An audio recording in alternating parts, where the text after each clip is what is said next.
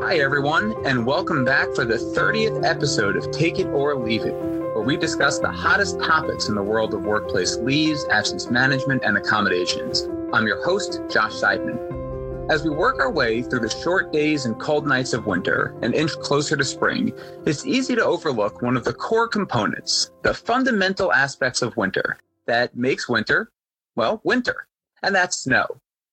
Let it snow, let it snow, let it snow. Sorry about that, folks. My son drew the short straw and had to hear me belt out a few more lyrics of the 1945 classic over the last few weeks. Why? Well, I personally am a huge fan of snow. I love snowball fights, building a snowman, skiing, even shoveling can be fun or at least a good workout. And after more than 2 years with barely a dusting in the New York City area, just a few days ago, we saw our first major snowstorm since 2022. My kids and I had a blast building forts and making snow angels, trying to craft the perfect snowball, finding a hill to go sledding, everything you would expect from a great snow day. Despite winter continuing to dump snow and bring chilly temperatures to many regions of the country, things have been heating up in the paid family leave space. 2024 is poised to see a continued surge of activity involving paid family leave. For example, we've already seen proposals for new paid family medical leave mandates in Virginia, Hawaii, New Mexico, and the New Mexico legislation has already passed the state Senate just earlier this month. We've also seen a proposal for a new voluntary paid family medical leave program in Kentucky and proposed amendments to New York's existing paid family leave program to add prenatal leave. Given this excitement and movement, I am so delighted to be joined for today's Take It or Leave It episode by Jason Kanter, HR and Labor Policy Executive with IBM on the company's Government and Regulatory Affairs team. Jason focuses on issues related to the use of AI in employment, labor and employment rules, and employee benefits such as paid leave, healthcare, and retirement programs. Prior to joining IBM, Jason worked on Capitol Hill for 15 years. Most recently, he worked as a professional staff member on the Democratic staff of the Ways and Means Committee's Worker and Family Support Subcommittee, where he played a key role in the effort to create a national paid leave program and the enactment of the historic expansion and enhancement of unemployment insurance due to COVID-19. He has also worked as a policy advisor on the Joint Economic Committee at the Congressional Affairs Office of the U.S. Department of Labor, and in the offices of U.S. Senator Jack Reed and U.S. Representative Rosa DeLauro. In these positions, Jason worked on a range of economic and workforce policy and legislative issues. He holds a bachelor's degree in economics and government from Connecticut College and a master's degree in public policy from the University of Chicago, where he was an Irving B. Harris Fellow. A proud native of Swampscott, Massachusetts, Jason currently resides in Alexandria, Virginia, with his wife and 2 young children. Jason, welcome to Take It or Leave It. Thank you so much for joining me today. Hi, Josh. Thanks for having me on the podcast today. It's a privilege to join you on behalf of IBM and talk about paid leave. Oh, great, Jason. I know you and I have had quite a few discussions on this issue over the last year or so. Can't believe it's already been a year since we first met. It's amazing how fast time flies. It does. It goes quick, especially when you've got young kids, as we both know, and especially when you're chasing the happenings on the Hill, which are omnipresent all the time. So exactly, I'll take the young kids any day. So to get us started for today's episode, let's just start high level. Can you tell us a bit about your role with IBM? You're in the company's general involvement in the federal paid family leave space, and high level details on the basic paid leave and time off offerings by the company.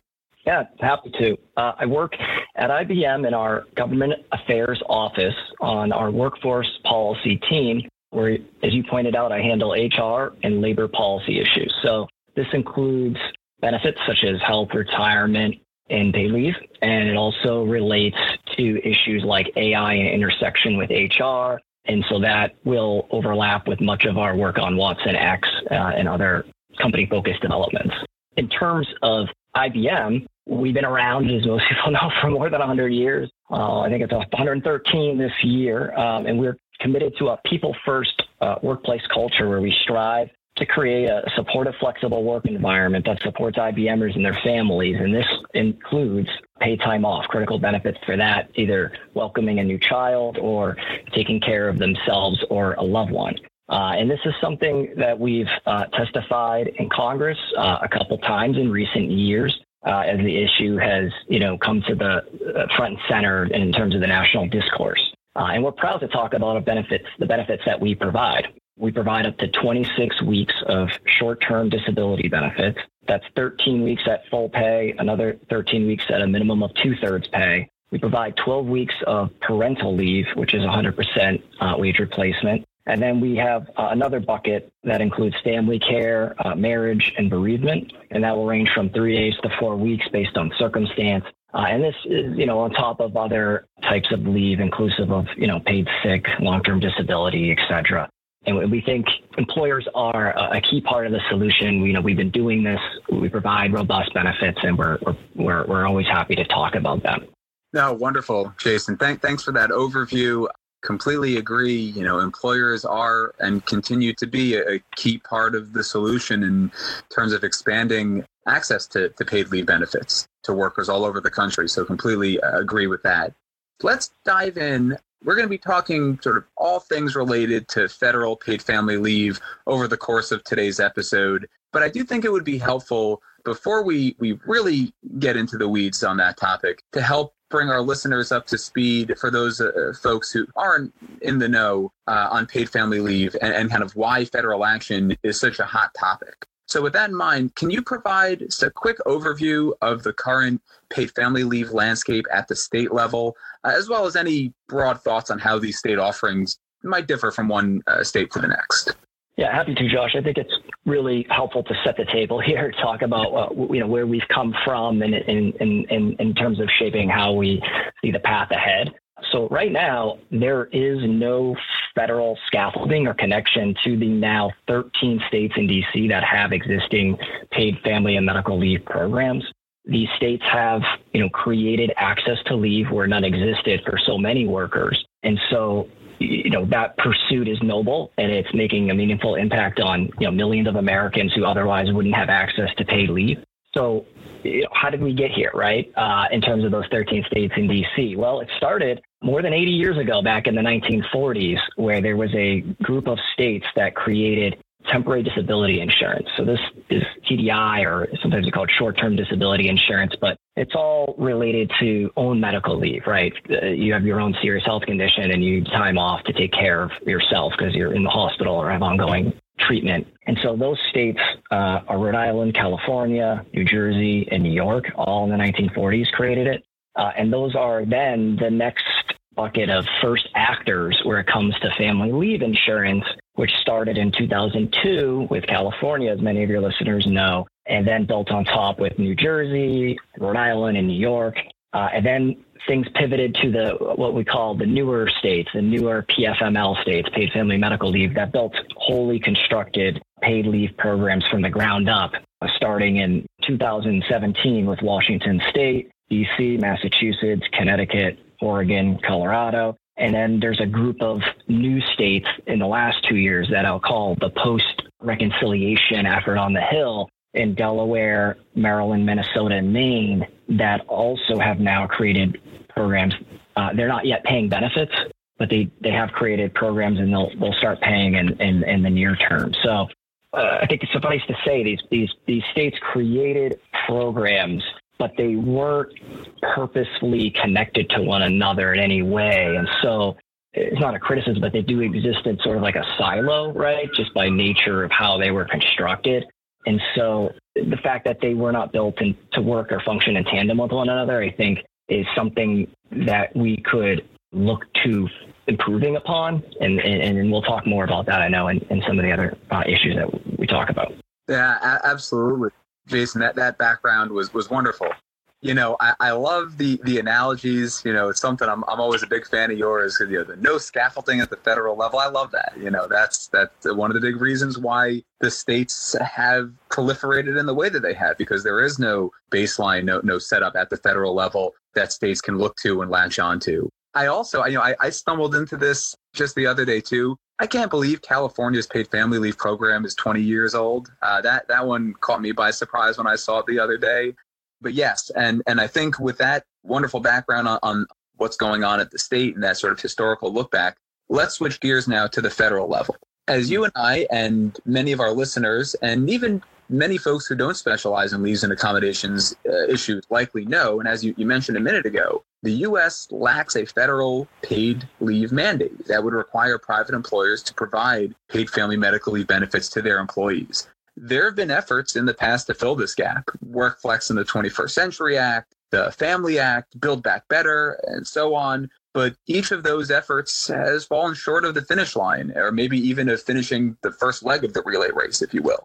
Just as Thomas Edison wasn't deterred by his many unsuccessful attempts to create the first light bulb, though, Congress is back at it again with a renewed focus on paid family leave.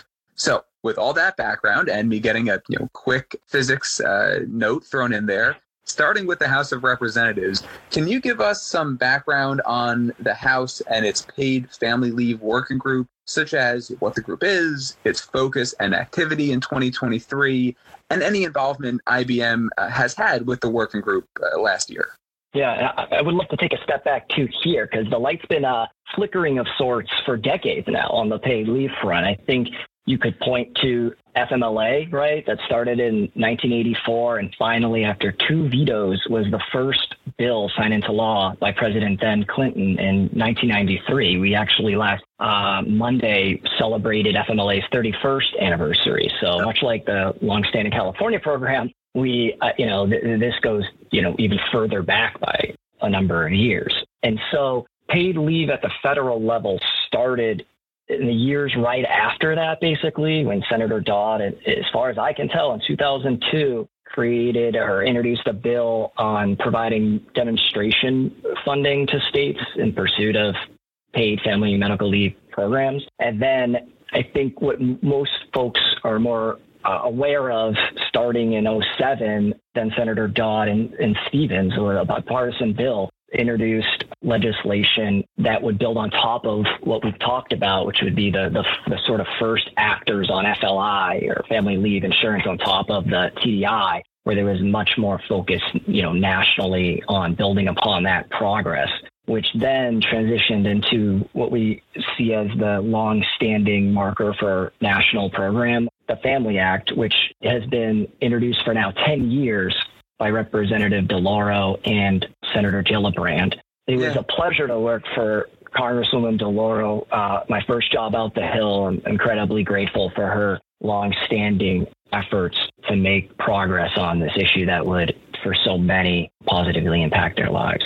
And also Congressman Neal, the then chair of the Ways and Means Committee. We built out, I worked on the Worker and Family Support Subcommittee for a number of years, most recently before transitioning to IBM. And this was a multi-year effort of hearings focused on elevating the need for leave, which then culminated in 2021 with the passage of a national paid leave program as part of the reconciliation effort in November of 2021 that ultimately didn't progress more in the Senate, but was an important watershed moment on showing the ability for Congress to move something through a chamber, which hadn't happened before. And then that leads us to this new bipartisan House working group on paid leave. I guess it's not so new now that it's been up and running for over a year.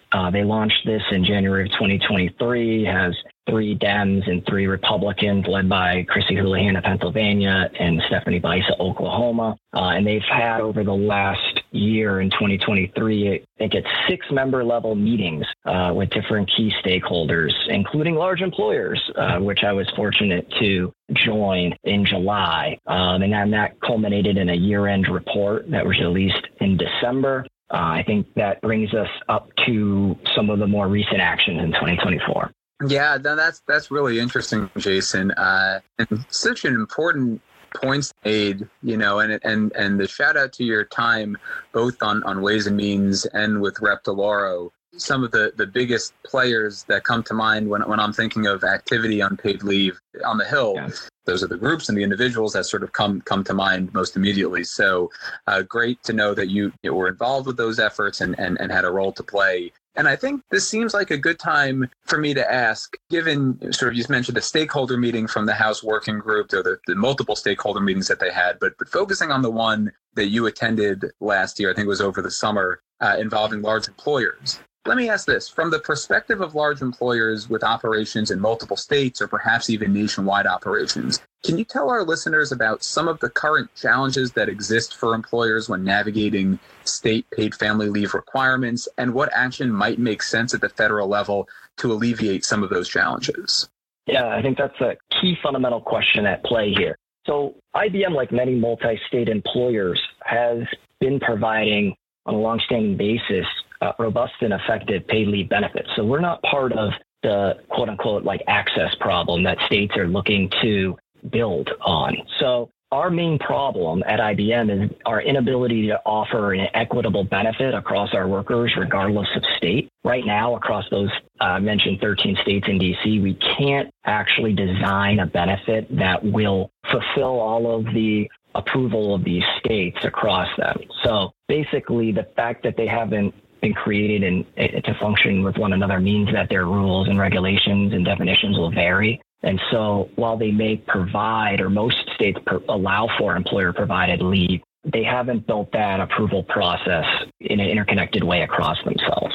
So some of the advantages to the IBM program, like in many other companies, is it differs in terms of some basic social insurance constructs.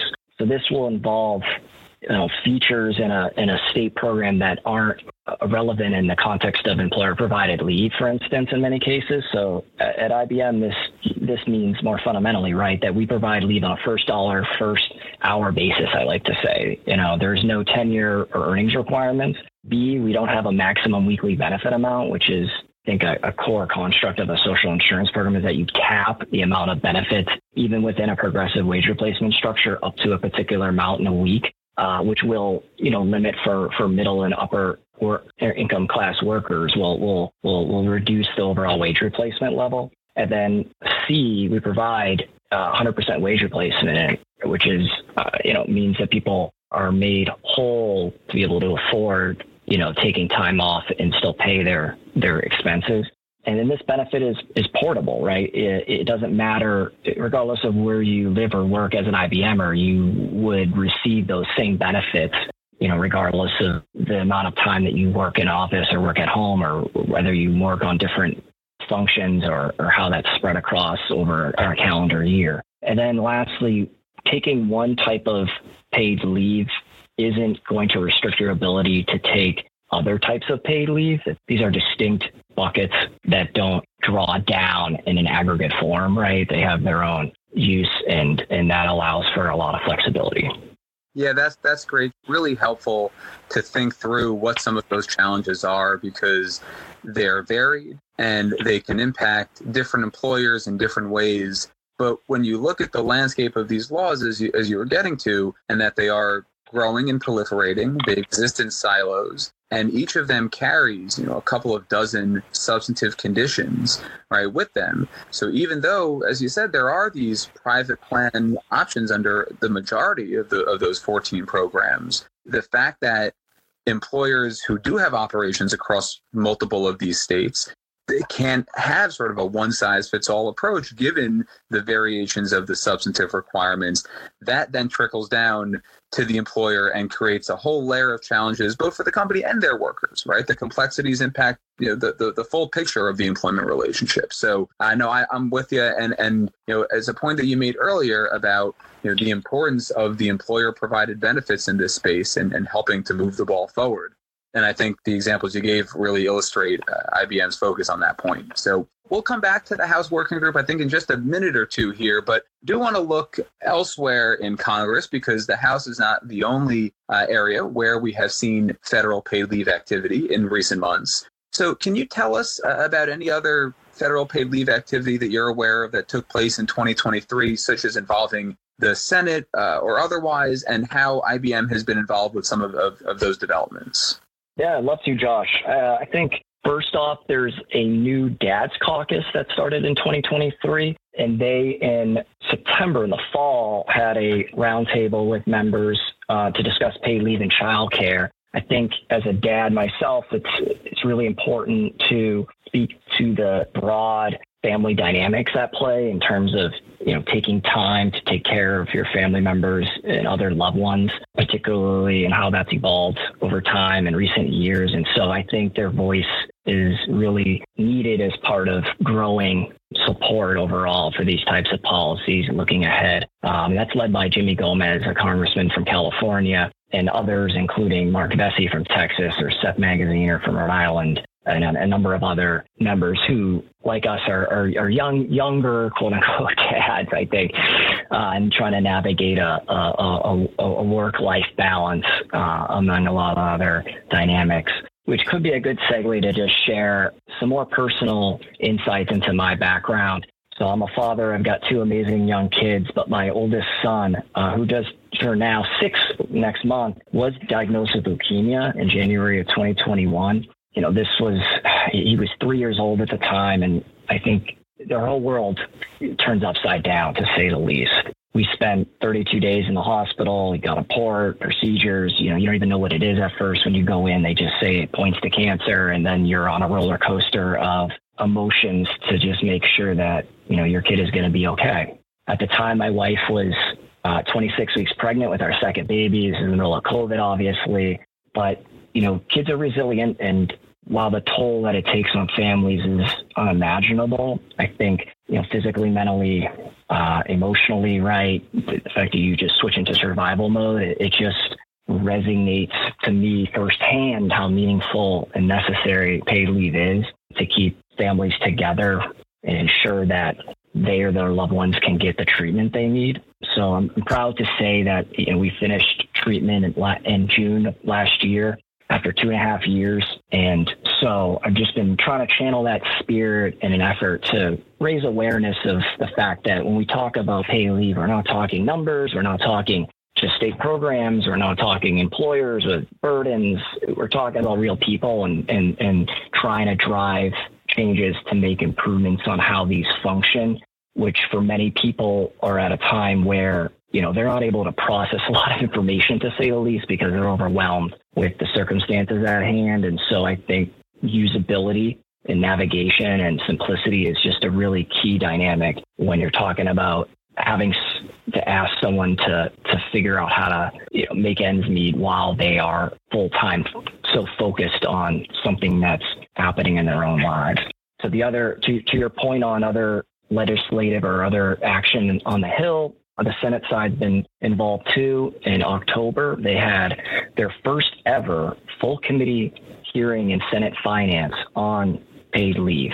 I think another important public-facing barometer of the growing coalescing around the need to take action on paid leave, given the United States is such an exception across other industrialized countries with the lack of access to paid leave. IBM was proud to submit a statement pointing to the need for coordination and harmonization across states, and we look forward to continuing to be involved in those negotiations or those efforts in the Senate as they unfold looking ahead.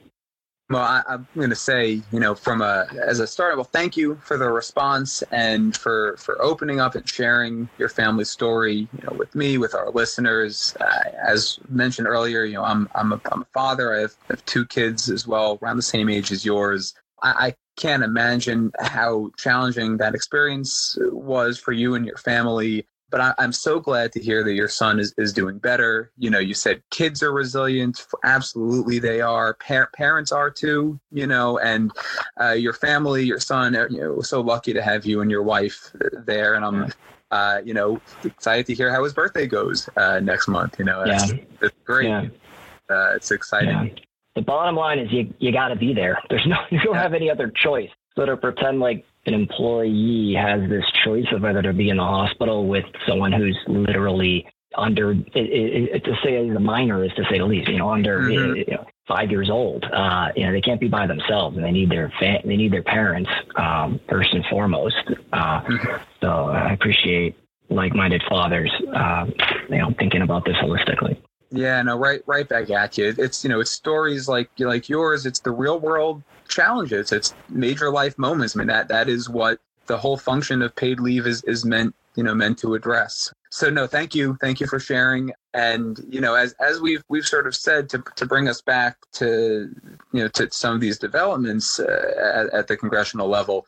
The Senate Finance Committee hearing being the first ever full committee hearing on this issue, the new DATS caucus forming, which I mean, both steps forward, right? Two important examples of the different layers that paid leave has had in 2023.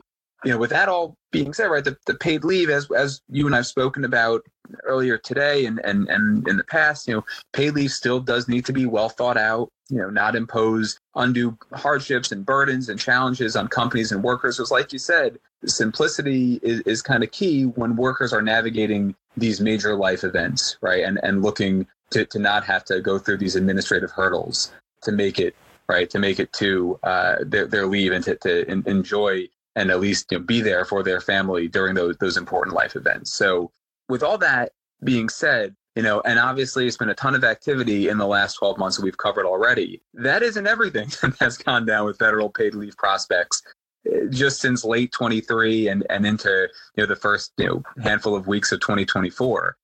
In December, right, of last year, significant news kind of broke when a bipartisan group of senators and House members released a request to key stakeholders for input on paid leave proposals. So let's maybe just spend a minute there. Can you tell us a little bit about this request for information, RFI, right? A lot of folks are calling it on paid leave. Who were some of the senators and House members involved in issuing the RFI? What information did they seek from the stakeholders that were included in the RFI?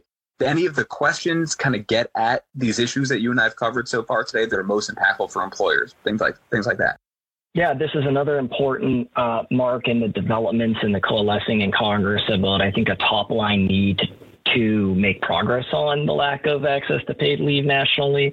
So this RFI, or request for information, was released in mid-December. It was due in late January. It was put out by a group of House and Senate members on both sides of the aisle. There were 6 senators involved, led by Kirsten Gillibrand and Bill Cassidy. And then on the House side, it's effectively a link to the bipartisan House working group efforts that they have too with Chrissy Houlihan and Stephanie Bice and other members.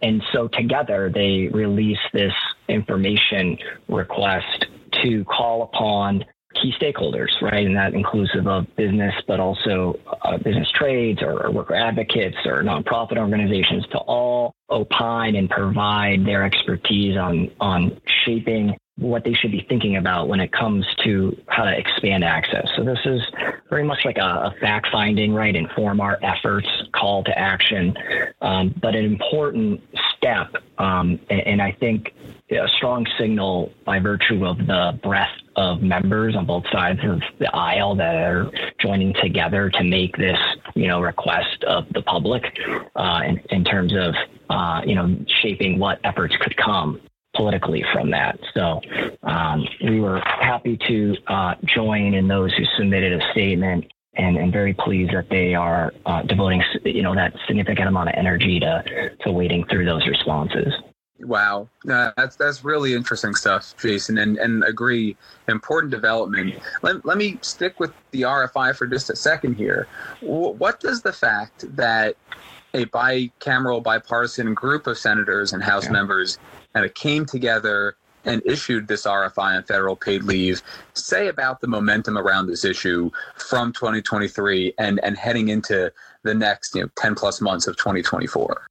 Yeah, I think it speaks volumes to where we are on paid leave and the progress made over the last several decades, that even now in a arguably very polarized political environment, we've got members on both sides of the aisle, particularly on the further right or the further left, that are both speaking from the same song sheet, which is about the need to provide access to this to workers across the country so that they can take care of themselves, their loved one, and not, lose everything, to be quite literally. So it speaks to the popularity overall. It also speaks to the fact that these members think they can run on this as an issue, right, and win. And I think it speaks to, we'll call it like sort of the inevitability of what's to come, which is more states joining the 13 in DC and building these programs because of this still current status quo, which is not all workers have access to it. So I think all those things combined show that despite,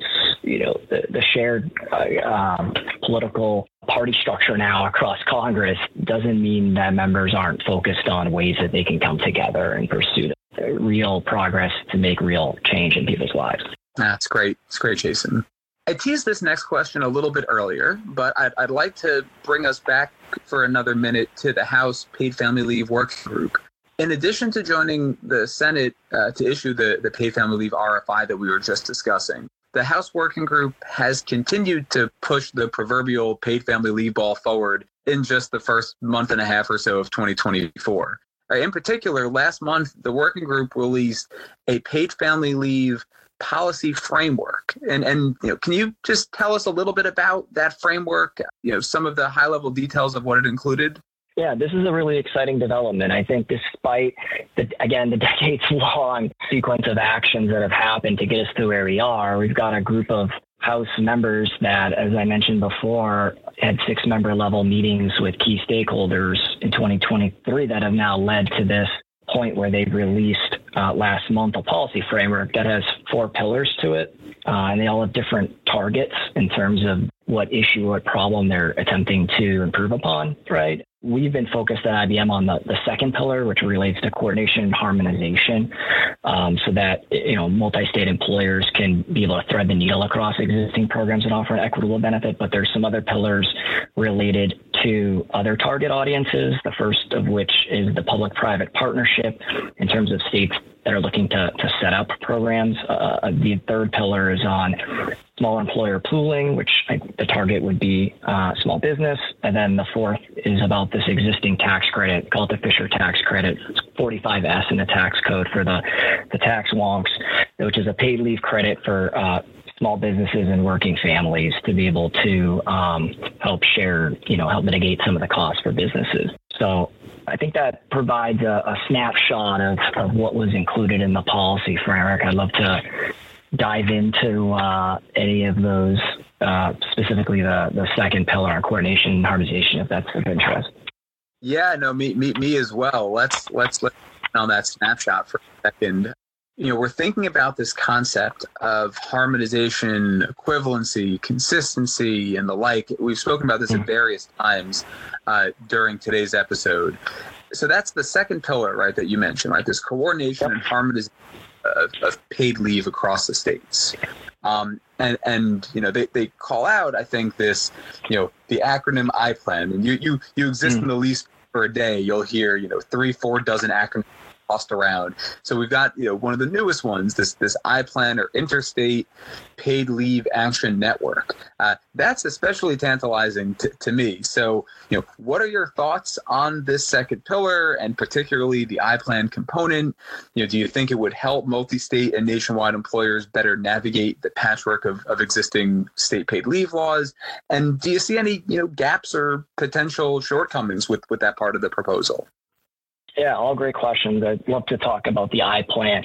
The key focus is that A on action, right, is building something that doesn't exist now, which is a bridge across states. You could call it a shared foundation, right, so that these buildings that they've constructed that are their paid leave programs have ways to move across them in a functional dynamic that doesn't involve, say, like an employer exiting from the ground floor and walking across the street and then entering again and going upstairs in terms of continuing that metaphor of sorts physically.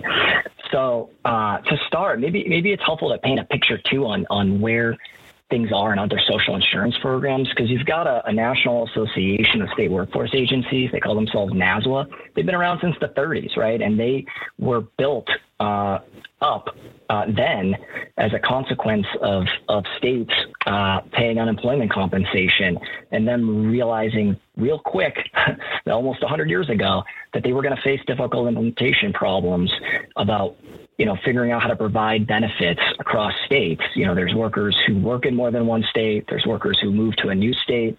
And they realized then which I think is a parallel construct to paid leave, that they needed to work together to do things better, right?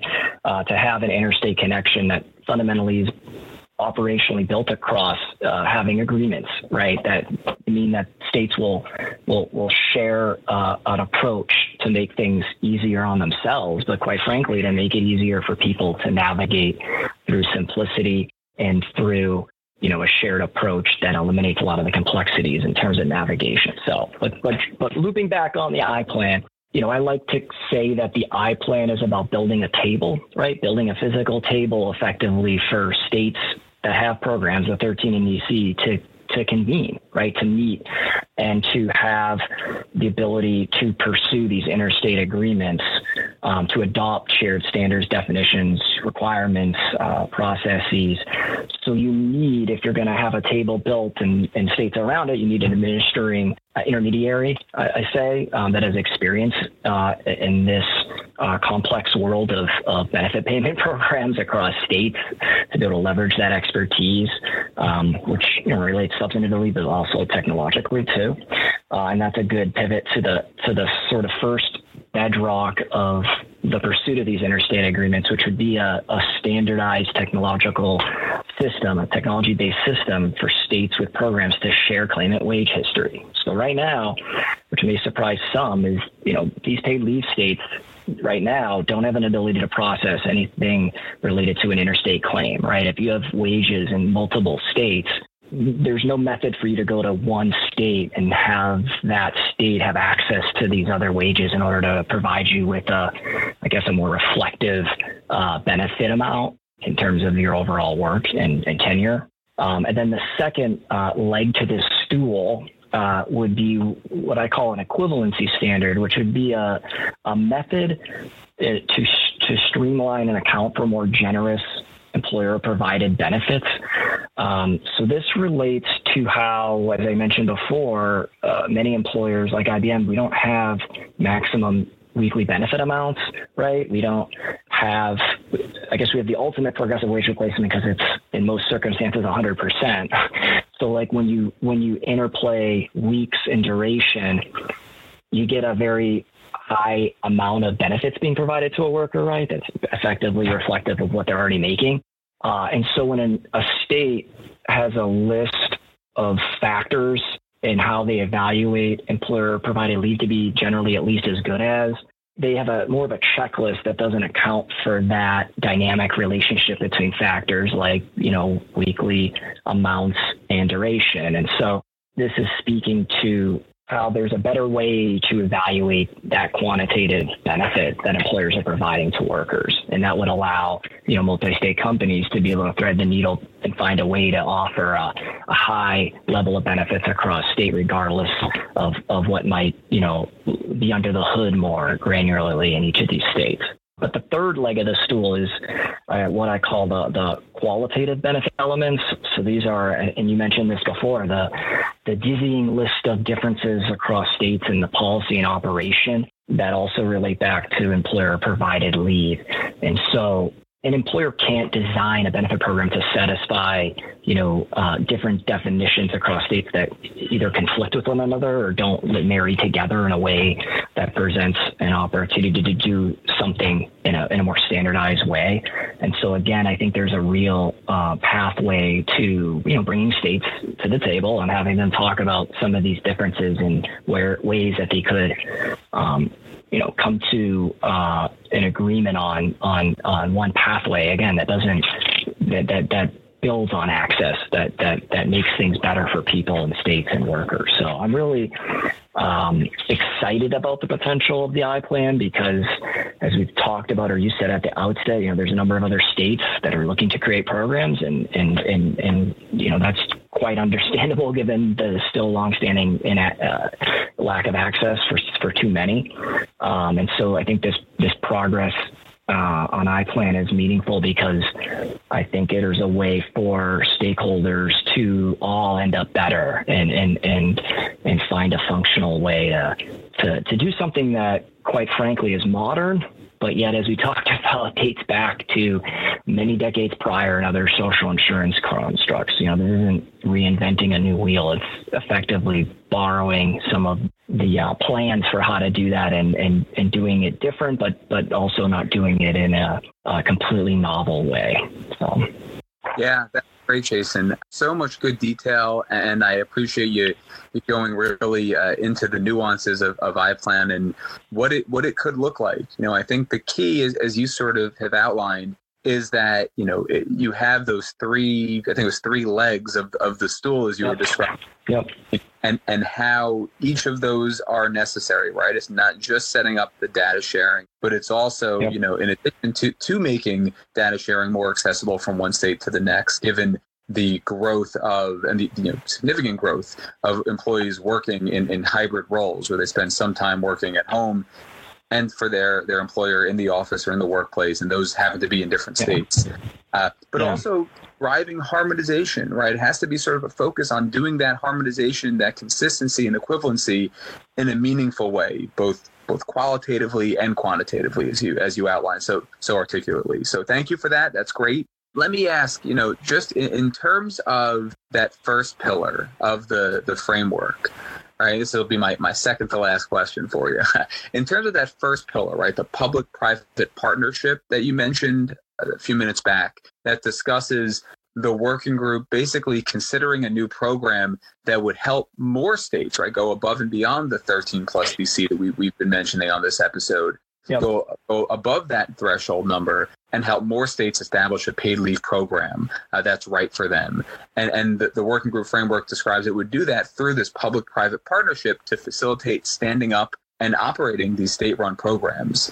Does IBM have any concerns with this first pillar and the fact that it seems, at least on the surface at first glance, to sort of butt heads with the goal of coordination and harmonization of paid leave benefits across the states in that second pillar that we were just discussing? Yeah, I think it's a reflection of where things are going, which is more states creating more programs. And so I think there's an opportunity in terms of the iPlan to have an ability for states to click in. So if the interstate agreements across states are created and they grow and improve upon themselves, then a new state potentially could, more aptly fit together with those. And that will allow them to not have to create a program, not from scratch, because there's, long-standing key components to these programs in states, but they are still forced to, in isolation of one another, create these programs, especially when you move past the law to standing them up, right, from an administrative construct. Yeah. And so I think that these things can be married together in a way, again, to build upon progress, right? The fact that there are no interstate agreements, at least happening in a formal way beyond, I think, some select states having a recognition that they need, for instance, like in Washington and Oregon, a place of performance document that'll provide some guidance to people as they figure out, hey, I work in Oregon, or I live in Washington, or I did both, or I switched jobs, or like, where do I go for benefits? So those states are realizing they need to find common ground on how they'll evaluate that eligibility to not create conflicts, right?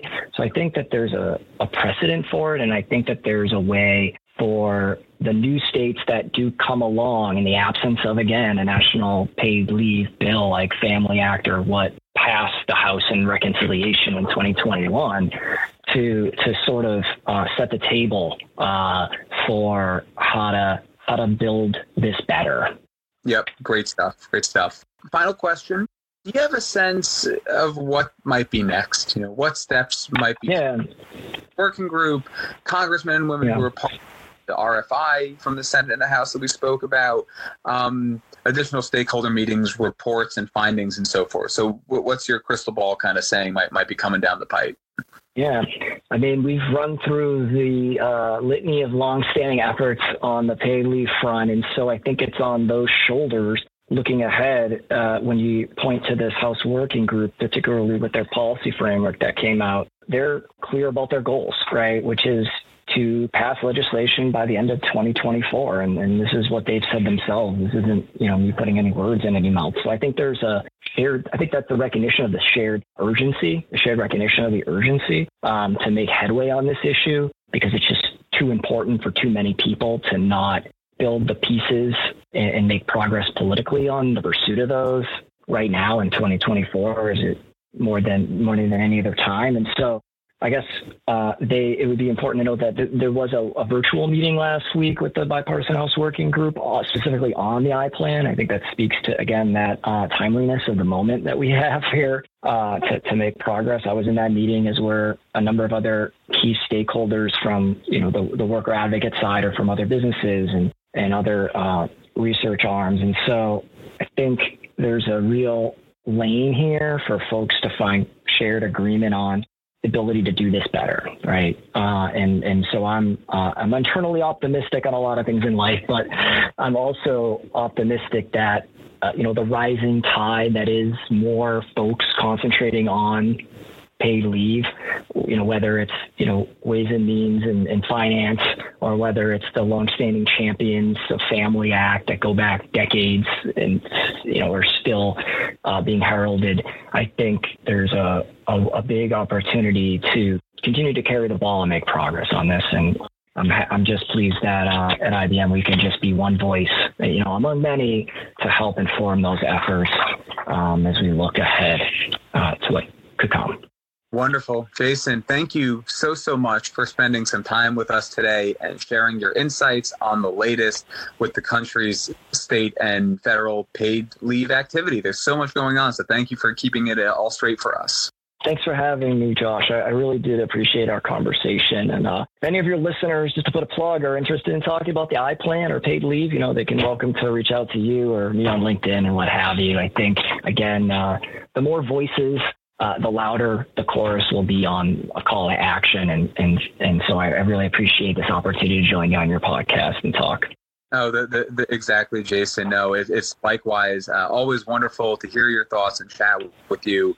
So thank you. Thank you for everything, for joining us. And we will be continuing our discussion on federal paid leave activity in the coming weeks, when I'll be joined by a senior staff member from Representative Chrissy Houlihan's team, who, as Jason mentioned, is the co-chair of the House Paid Family Leave Working Group. And we'll be diving further into the world of federal paid leave prospects during that episode. So thank you to Jason, and thank you to our listeners for tuning in for today's episode. We'll see you next time.